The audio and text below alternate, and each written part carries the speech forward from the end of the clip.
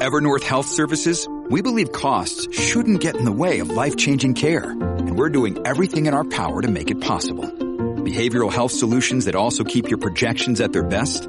It's possible. Pharmacy benefits that benefit your bottom line? It's possible. Complex specialty care that cares about your ROI? It's possible. Because we're already doing it. All while saving businesses billions. That's Wonder made possible. Learn more at evernorth.com/wonder. Goes by the pseudonym Bo Snerdley. It's time for the Soul of Excellence. He is a radio host at 77 WABC here in New York. The Rush Hour is on the air. Rush. Now here's Bo Snerdley On the Red Apple Podcast Network.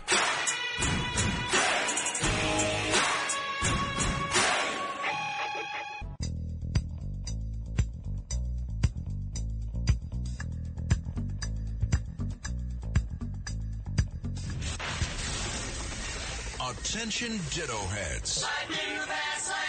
Attention Bo Scouts. Goes by the pseudonym Bo Snerdley. It's time for the Soul of Excellence. He is a radio host at 77 WABC here in New York. The Rush Hour is on the air. Rush. Now here's Bo Snerdley.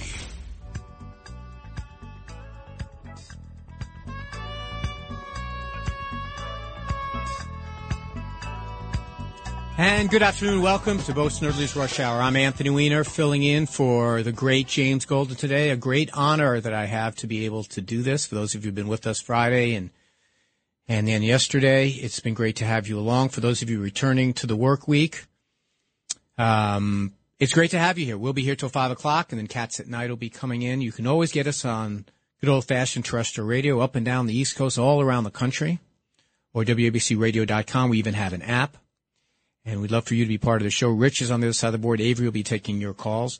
Amazing show today. Another great one. We're going to do our second installment of our week-long series on the best arguments that we had this year. And but first, a funny thing happened on the way to the forum, as the old movie said. Just to reset the bidding, yesterday we heard from George Santos. You've been hearing a lot about it on the radio today, a lot about it in the national media. And for those of you who are unfamiliar with the background of the story, by now a lot of people already know it. He ran for Congress and won this year. It was a district that runs from Nassau County, parts of Queens. Used to be represented by Tom Suozzi. It was a mild to mid-size upset. You know, we have this red wave here in New York that they didn't have in the rest of the country. In fact, if you look at the House of Representatives, it is in control of Republicans because of the Democrats here in New York, combined with Lee Zeldin. And so this guy, George Santos, won this year. Just to give you an idea, he lost to his predecessor by about 12.5 points. It was a mild to mid-size upset. And as it turned out, after the fact, we found out he lied about a bunch of stuff, his education, his jobs, his religion, his grandparents being in the Holocaust. He even made up stories about his employees being victims of the Pulse nightclub shooter. And after being found out, he came clean, sort of.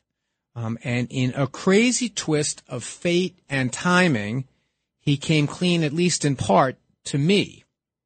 And it's a bit of a story about how that came to pass. Now, a few people have tweeted online and mentioned online that, oh my God, is this irony? Is this just a crazy decision by George Santos? Why is Anthony Weiner involved in the story? I'll tell you the story. First of all, the credit goes to John Catsimatidis. You know, I've been filling in all the week from 4 to 5. And then at 5 o'clock, John comes in. Sometimes I'm invited to be on John's show. He has a panel. It always includes a Democrat or two. He wants to get different perspectives. Sometimes they have me on just to make fun of me.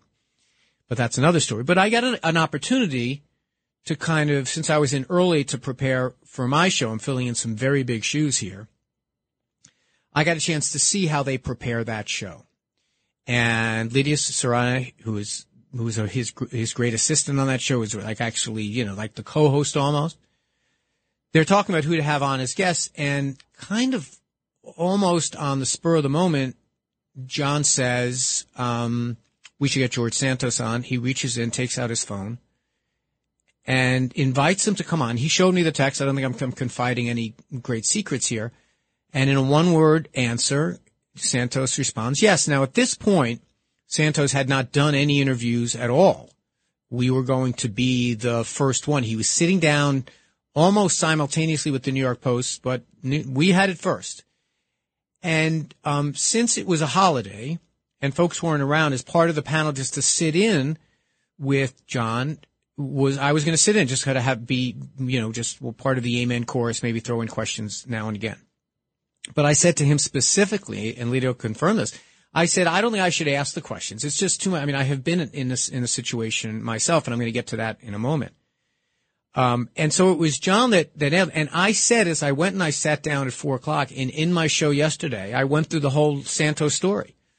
And I pointed out all the inaccuracies, and I also took the position that I continue to hold today, that he should be seated, that the voters get the last say, that opponents get to make the case against you, the press gets to look into your constituents can look online, and then once voters vote, they vote.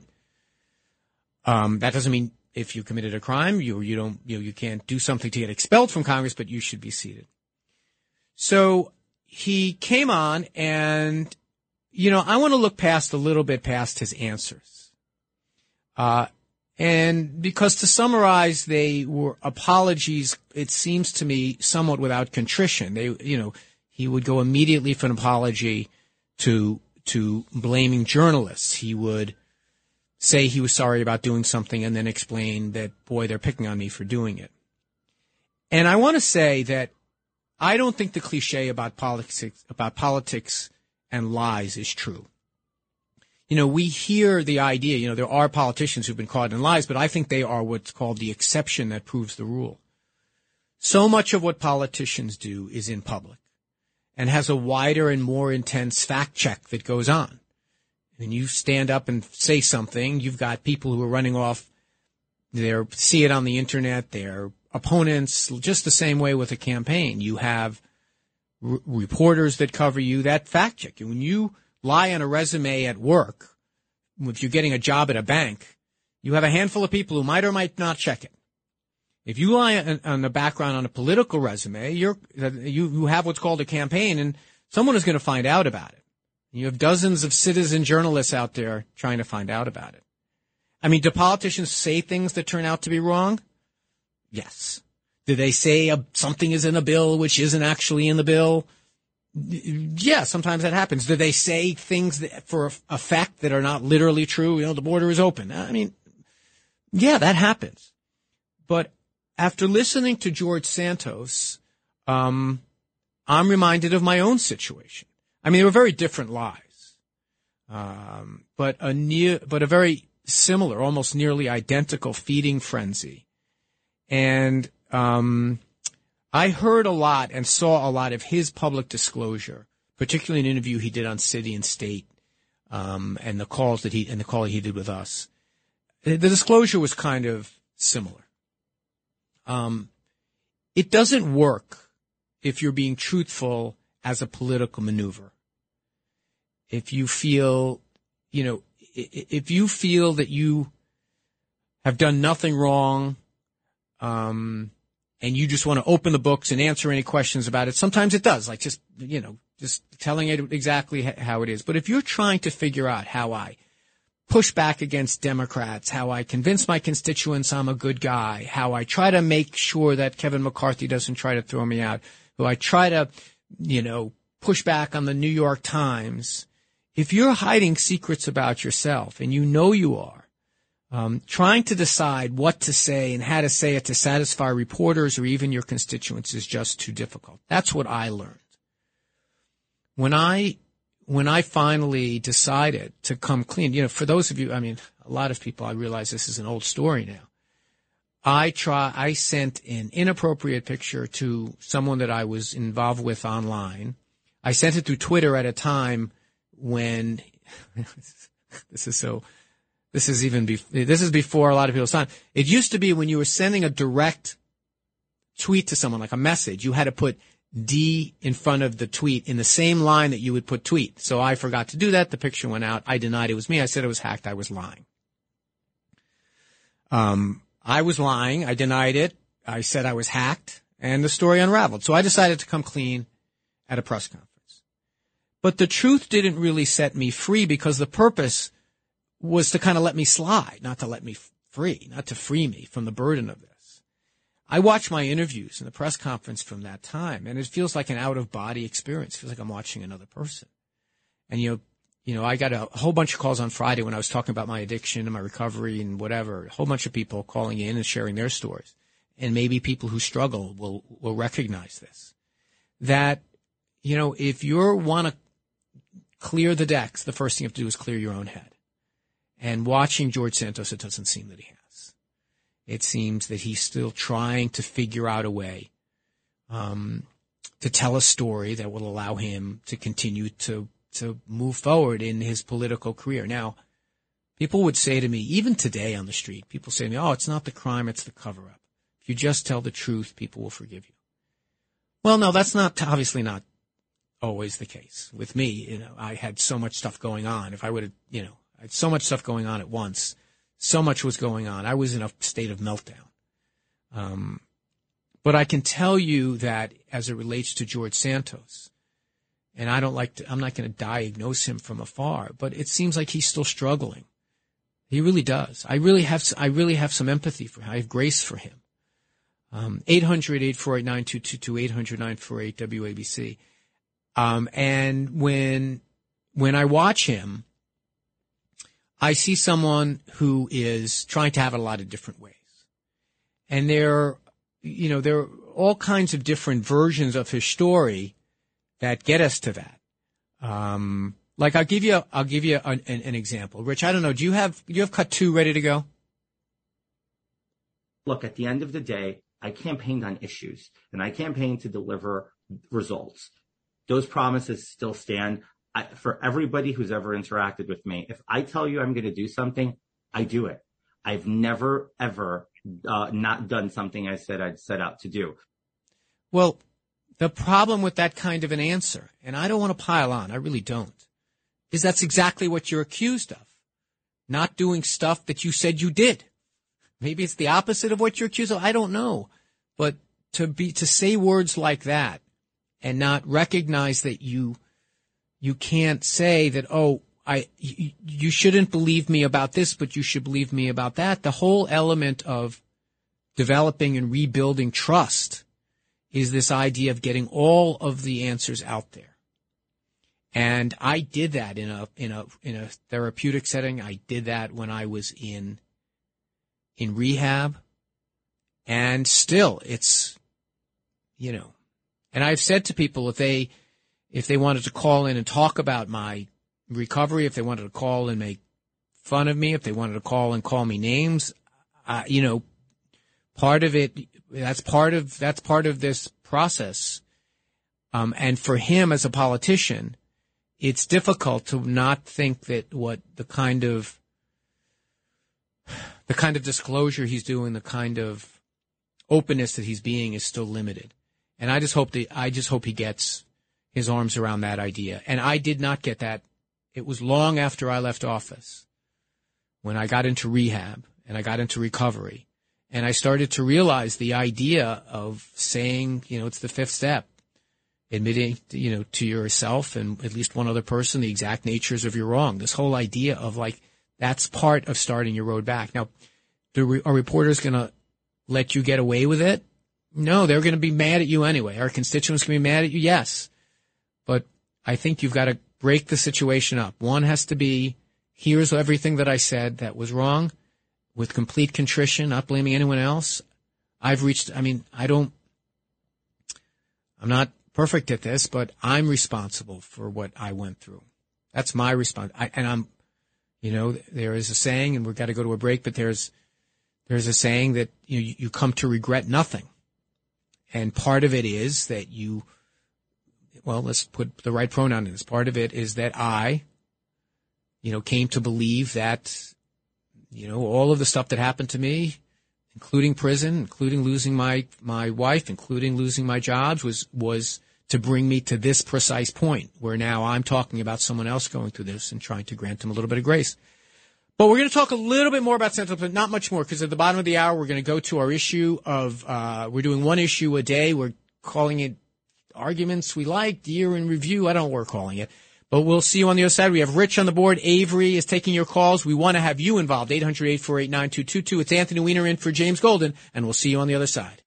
This episode is brought to you by Shopify. Whether you're selling a little or a lot, Shopify helps you do your thing, however you cha-ching. From the launch your online shop stage, all the way to the we just hit 1 million orders stage. No matter what stage you're in, Shopify's there to help you grow. Sign up for a $1 per month trial period at shopify.com/special offer, all lowercase.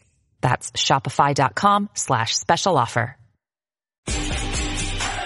This is The Rush Hour with Bo Snerdley on the Red Apple Podcast Network.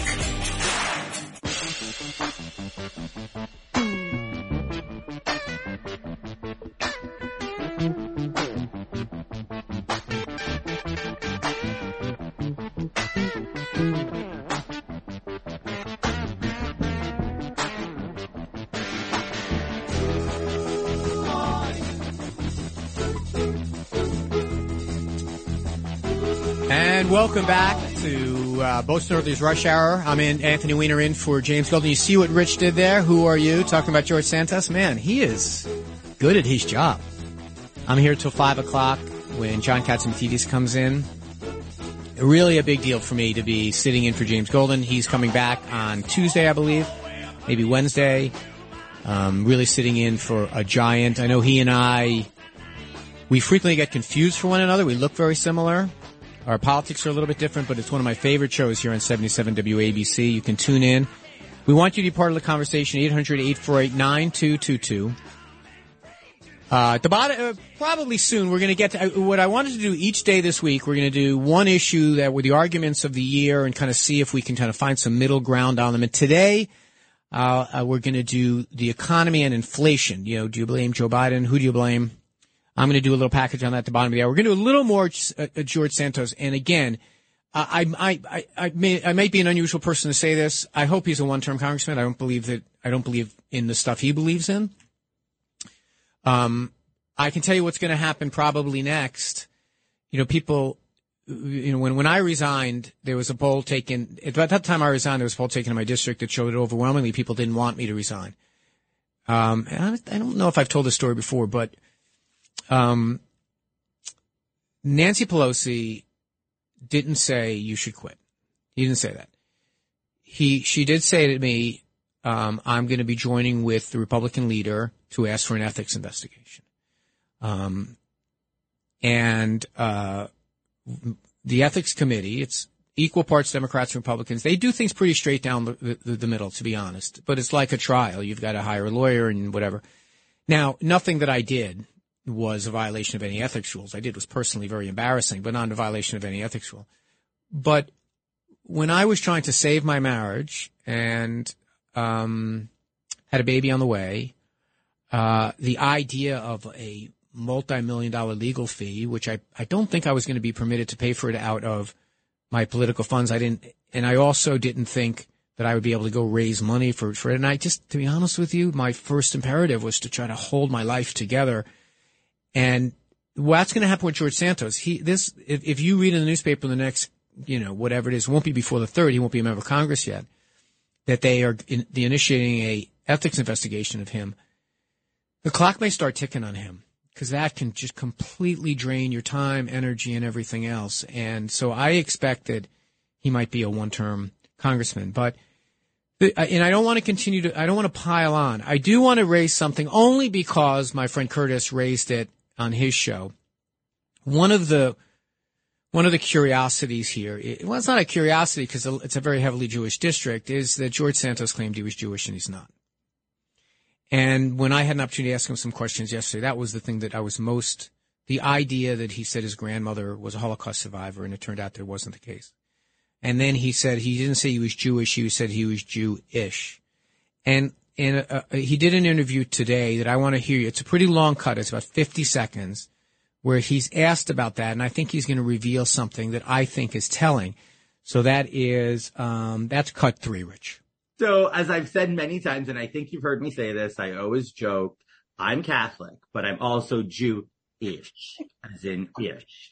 And I've made that joke because growing up, I grew up fully aware that my grandparents were Jewish, came from a Jewish family, and they were refugees to Brazil. And that was always a story I grew up with, and I've always known it very well. And I've told it the way it was told to me. Now, if it just strikes me so odd that people are rushing to disinherit me from being Jewish, or for even allowing to care for Israel and Judaism in a time and era where anti-Semitism is at an all-time rise.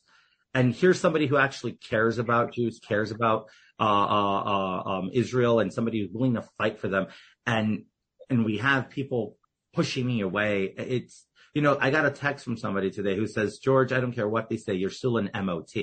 And I'm sure you know what an MOT is. Member of the tribe. Oh, member of the tribe. Yeah. Where do I start? First of all, I don't know what an MOT is. But that's not really why I want to play that cut. I want to play that cut because if you listen carefully, he didn't say that it wasn't true about his grandparents, and doesn't say that he's sorry about saying it, and doesn't say he's sorry about saying that he was Jewish when he's not. Like he stopped, he does this thing. He says, you've heard me tell this joke before. No, he described himself as Jewish. And he says, I was told the story, and then he says, if ... And then he goes to, you people are pushing me away from supporting Israel. This is the point I'm trying to make about he's being tugged so much. He wants to protect himself and wants to push back and wants to punch back. I've been there, brother. Ask any reporter who covered me in 2011. They've seen this movie before. The punching, the denying, it's their fault. They don't want me to we don't want you to support Israel. That's not the point. It's just you can't.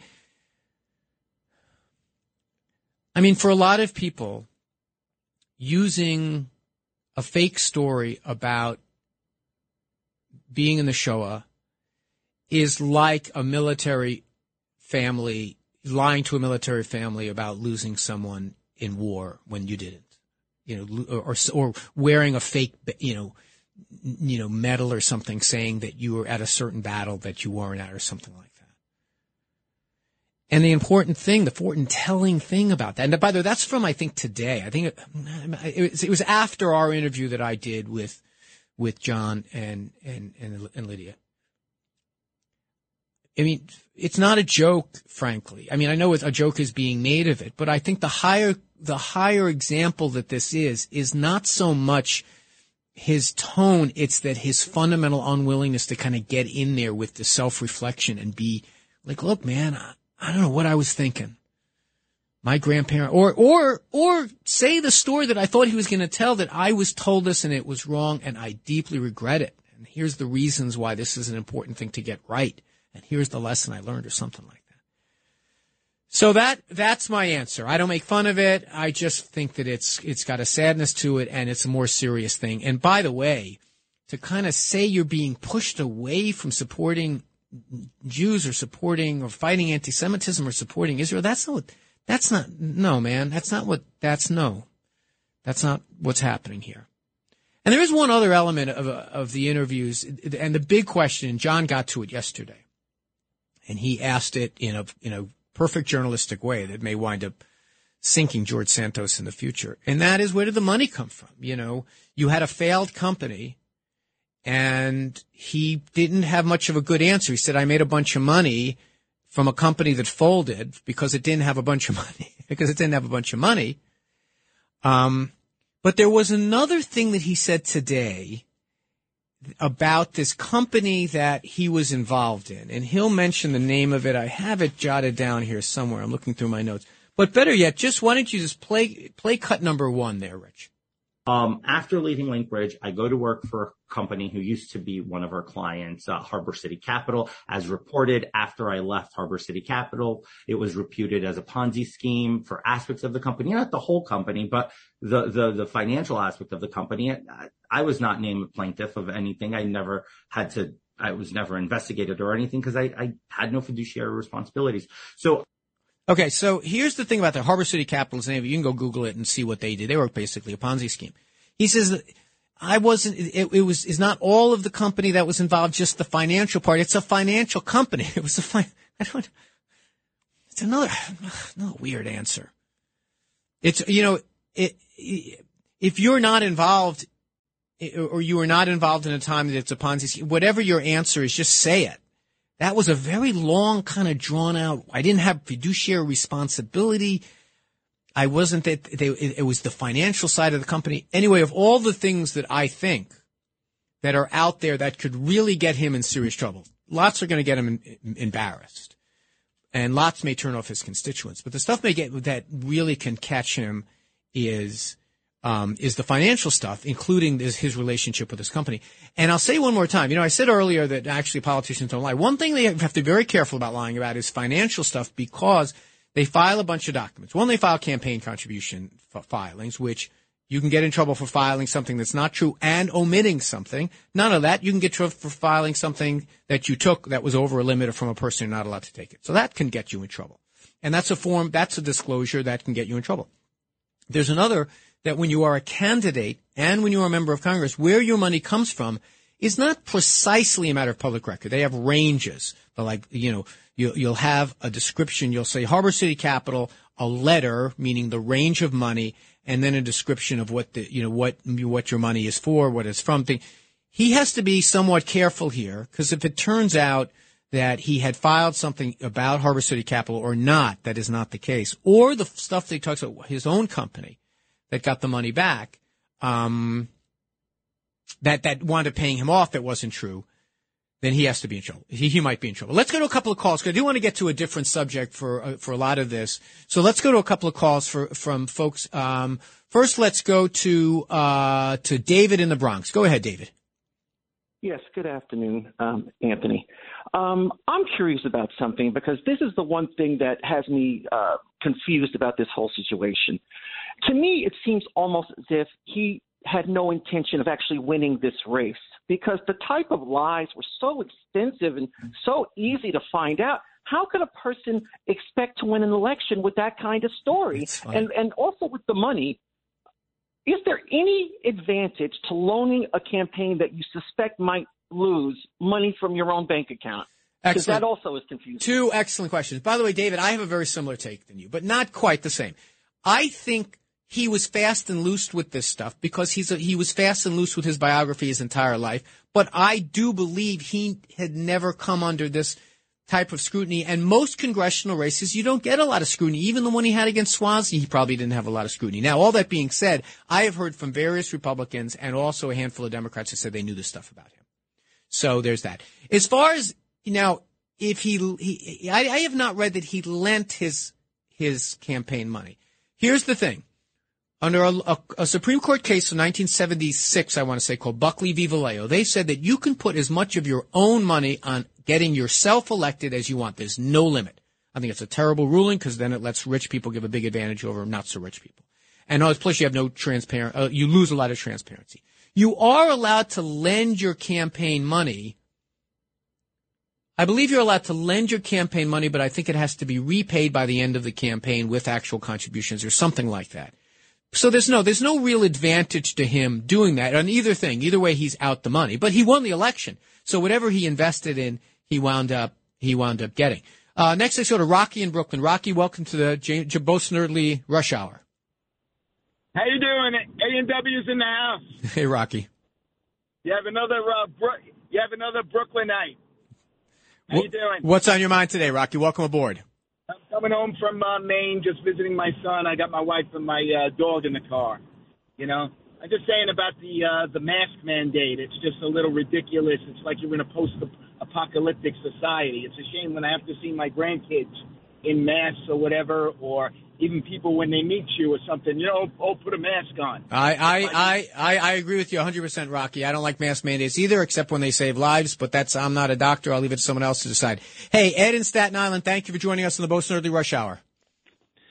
Yeah, I agree with you. This guy Santos is a piece of work. He's mentally ill or something. The lies are just too many. But look, if Kevin McCarthy gets a speakership, he's not going to put him on House Ways and Means. He'll stick him in some obscure committee, and then, both parties are going to be working to replace him in 2 years. He's an embarrassment. Yeah, I think that, Ed, you're not far off. He's not going to have a lot of clout in trying to get good committees. I think that he's going to have a tough time raising money. I bet you he gets a Republican primary because they don't want to lose this seat. The Democrats are going to be, it's a Democratic seat by registration. There's going to be a presidential race in 2024. I think he's probably a one-term guy. Now, but I think he's definitely going to get seated on the third. That's definitely going to happen. Because Kevin McCarthy needs his vote. And frankly, I don't really know of a good reason why he shouldn't be. As I've said, lying is not a good thing. I don't even know if it's a violation of the ethics rules to lie, to be honest with you, because it's a really tough question. When is someone lying and when are they not? Let's go to a break. And when we come back, we're going to talk about one of the issues of the year. We're going to talk about inflation. We're going to talk about the economy and who is to blame. 800-848-9222. We have Rich and Avery and all of you. Anthony Weiner in for James Golden.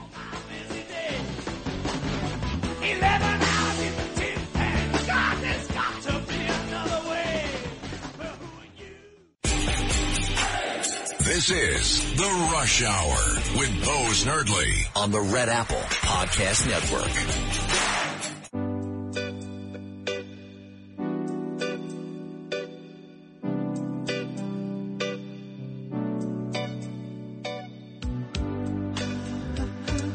And welcome back. This is Anthony Weiner in for James Golden. Just when Rich can't top himself, he comes back with True from Spandau Ballet. See what he's doing here? Talking about George Santos. Who are you? True. He is an artist. 800-848-9222.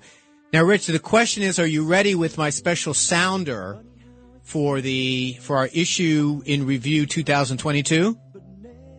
You don't have that. Ugh. No, it's so good. Chris Libertini made this special sounder for me. It's like 2022 in review.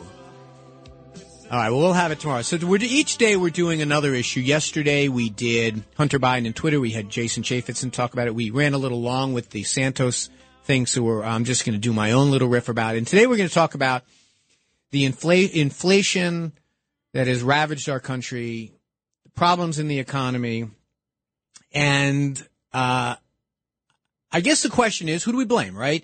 Now, I know that some people blame Joe Biden. We had that really big stimulus bill that passed shortly after he came in, about $1.9 trillion of stimulus that pumped a lot of money in. I know that people are saying that gas prices are not really what they used to be. If they were $5 in June, they're $3.10 as of today. Our situation is bad, 7.1% in the month of November, but it's not nearly as bad as the European Union. Inflation is 11%.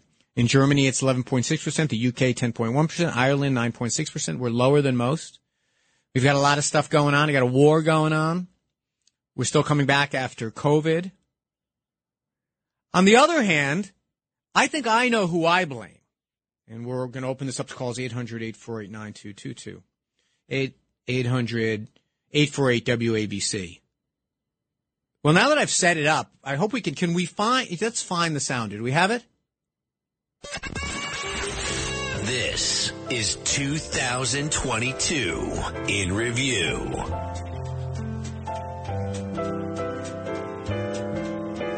You see, let's face the facts. James Golden, he is a pro. He doesn't have problems. Sounders not going off when they're supposed to. He doesn't have he's just smooth like silk. That's why I love listening to him. But when you get Anthony Weiner filling in, you get the sounder in the middle of the segment. But we appreciate it, Rich, and thanks for Chris for making that up for us. But anyway, as I was saying, we don't have it as bad as other places. Inflation, gas prices were high. We heard a lot of talk about it, particularly during the election. But I got to tell you something that doesn't get enough attention in all this conversation. And that is how much profits the big corporations are making in a time of inflation. They do very, very well. No one does better than the oil and gas industries. Their profits are up 169% so far this year, $125 billion. The four big oil companies, they have so much money that they're spending $73 billion of that not to explore more locations, not to tap into one of those many leases that they have for federal land, but to buy back their own stock. That's what they're doing. And if you're traveling this time of year, 43% is the inflation of airline tickets this year. Yet profits are up 186% at American Airlines, 99% at United Airlines. A $1.4 billion profit in the third quarter. And these are the same companies, by the way, that got $20 billion in taxpayer assistance during the pandemic. And they cut 6,400 jobs. And food prices, yeah, they're up too. Over 33% in the last year. And the big agribusiness companies, they've made profits of $382 billion during the pandemic. And what about the prescription drug guys? COVID-19, they've gotten a lot of money for all the vaccines and all of the stuff. They're doing great. Pfizer has increased its profits so far 42% this year. This wasn't even their big year. I think last year was even a bigger year for them. $26.4 billion. And because what's happening? Because what's happening is when we're struggling with inflation, they're going out and raising their prices, right? I mean, let's remember what inflation is. Inflation are people charging more for stuff. So Amazon up 17%, Netflix up 10.7%, Nike raised their price 10.5%, FedEx up 6 to 8%. So if you want to say who's responsible for inflation, now I'm not saying their costs are not up. Their costs are up. These are profits. I just want to point out. This is after they've paid all their bills. I mean, I have a modest proposal, a little proposal that I think the left and right. I do a show on Saturday called The Middle, where we take issues and we don't talk about what the two fringes want. We push off against the AOC wing. We push off against whatever the conservative version of that is. And we say, let's try to not be Democrats and not be Republicans. Bring your ideology to the table. No doubt about it. Let's try to agree on stuff. And what about the idea of taxing those profits and giving middle class people back the money? Not the government, middle class people. Like, right now we have this crazy scenario that we have the very richest people in the world. The very richest people in the world are getting richer. How about this for a crazy number? The three, and you know who these people are, the three multi-billionaires, the top three, own more wealth than the bottom half of all Americans. So between taxing the profits that not saying take them away, so let them make 25, 30% profits, 40% profits. Let them get insanely wealthy. Let them return a ton of to their taxpayer, to their bondholders, their shareholders. But the rest, we'll say, let's give you a little tax. I mean, right now, the Fortune 500, only about 10% of Fortune 500 companies pay any taxes at all on their profits. So that's one idea. Another idea is to throw out Joe Biden. Right? That's what I know a lot of people on the board say we should do. Actually, let's go to some of those calls, because I've kind of laid out, I don't know, what have I laid out the case? I mean, perhaps I have, perhaps I haven't. First, let's go to John in Orangeburg, New Jersey. John, thanks for checking in here on Bo Snerdly's Rush Hour. Hi, how are you? I'm well, John. Thank you. So, when you manufacture something, the cost to then buy the product and then ship them increase dramatically when gas increases. And gas, I looked at my receipts from back, in 2019 and before. In New Jersey, you were paying $1.79 for gas. And now it's more than double. So you cannot say that if you shut down all the production pipeline like that is disconnected and that inflation is good. And saying inflation is less in Europe, it's like saying, my wife is cheating with me with less men than my friend's wife is cheating with him. It just doesn't make any sense. John, but oil production is not down. Yeah, but it's not to do with oil production. If you need to bring the oil from afar and it costs you 10 times, I mean, if you study economics, it's like the simplest thing. No, John, you understand. I read you the profits of the oil companies. They're doing great. Their costs, this is their profits, as you know, John, and I appreciate your calling, checking again. Profits are what happens after you sell your product, how much you're making on it. So that includes whatever they have to do. Listen, I have heard the production shut down by Joe Biden. 7,000 leases on federal lands that the oil companies have today that they haven't touched. You think they want lower prices at the pump? You really think Exxon wants lower prices at the pump? They're a private business. See, this is why Republicans and Democrats can get together. Republicans are free market guys. They understand how the markets work. Republicans understand that if an oil company wants to lower their price, what they can do is they can take all of that profit and lower their prices. They like higher prices. Just the same way the Saudis like limited supply, and that's why they cut off supply when they met at OPEC at the of this quarter. There's 6,000 leases. People thought Joe Biden shut off the oil industry. No. In fact, this is by the way, if you're going to give Joe Biden the blame for it being $5 a gallon in June, does that mean he gets the blame for the fact that we're going to end this year with it lower than they were at the beginning of the year? Year to year, we're actually lower than we were this time last year. So does that mean he gets credit? And I'll be honest with you, no. I mean, I'm a Democrat, but I can tell you Joe Biden didn't lower the gas prices. It's the market. By the way, you know what the market is? It's you, my fellow listener. We drove less because gas prices were so high. We made different decisions. That's the free market at work. These oil companies love high prices. Now, we don't.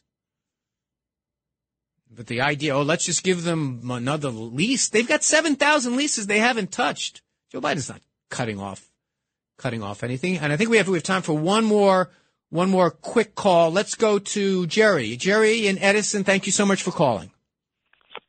Yeah, I think, Anthony, that Elon Musk might be getting a sort of a Mike Lindell treatment for owning Twitter and doing what he's doing. I see Tesla dropping a lot more than you would expect. And I'm wondering if some of these big companies that hold Tesla stock aren't dumping it in spite because of what he's doing with Twitter. What do you think of that? Thank you, Jerry. Here's my view. My view is people who invest in companies want them to go up, unless they're shorting it. They want it to go up. He's go down for three big reasons. One, he's very distracted over at Twitter and not spending much time on the thing he knows. He does not know social media companies. That's why he's driving it into the ground. He does know how to make a car company, and he's spending no time over there now. So I think that the market is concerned about that. Two, the guy's been erratic. And so he's been erratic. But the third biggest reason, he has 60% of the electric vehicle market. Do you know what it's projected to be in 2 years? 23%. All of these big companies are now going into the EV market, and his share is predicted to go way, way down. And 3A, they've been blowing up. They've been having problems with their autopilot. They've been having trouble with their batteries. That's why Tesla stock is down. And by the way, you know who sold close to $30 billion of his own Tesla stock this year? Elon Musk. I avoid this problem by not having any money. But when we get back from the break, we'll have a few more calls. Thanks for joining us on the Bo Snerdly Rush Hour.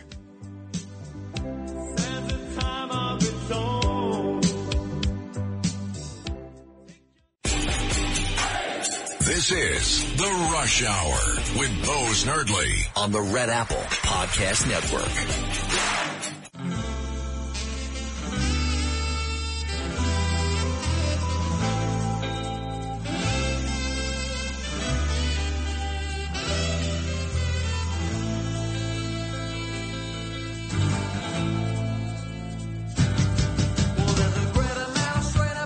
It's Anthony Weiner in for James Golden. Thank you so much for joining us. Bo Snerdly's Rush Hour from 4 to 5 at 5 o'clock. John Katzenpees comes in and Cats tonight. He's going to have a tough time topping his show last night when he broke the news of Santos. He had Zimmerman on this morning, Santos' opponent.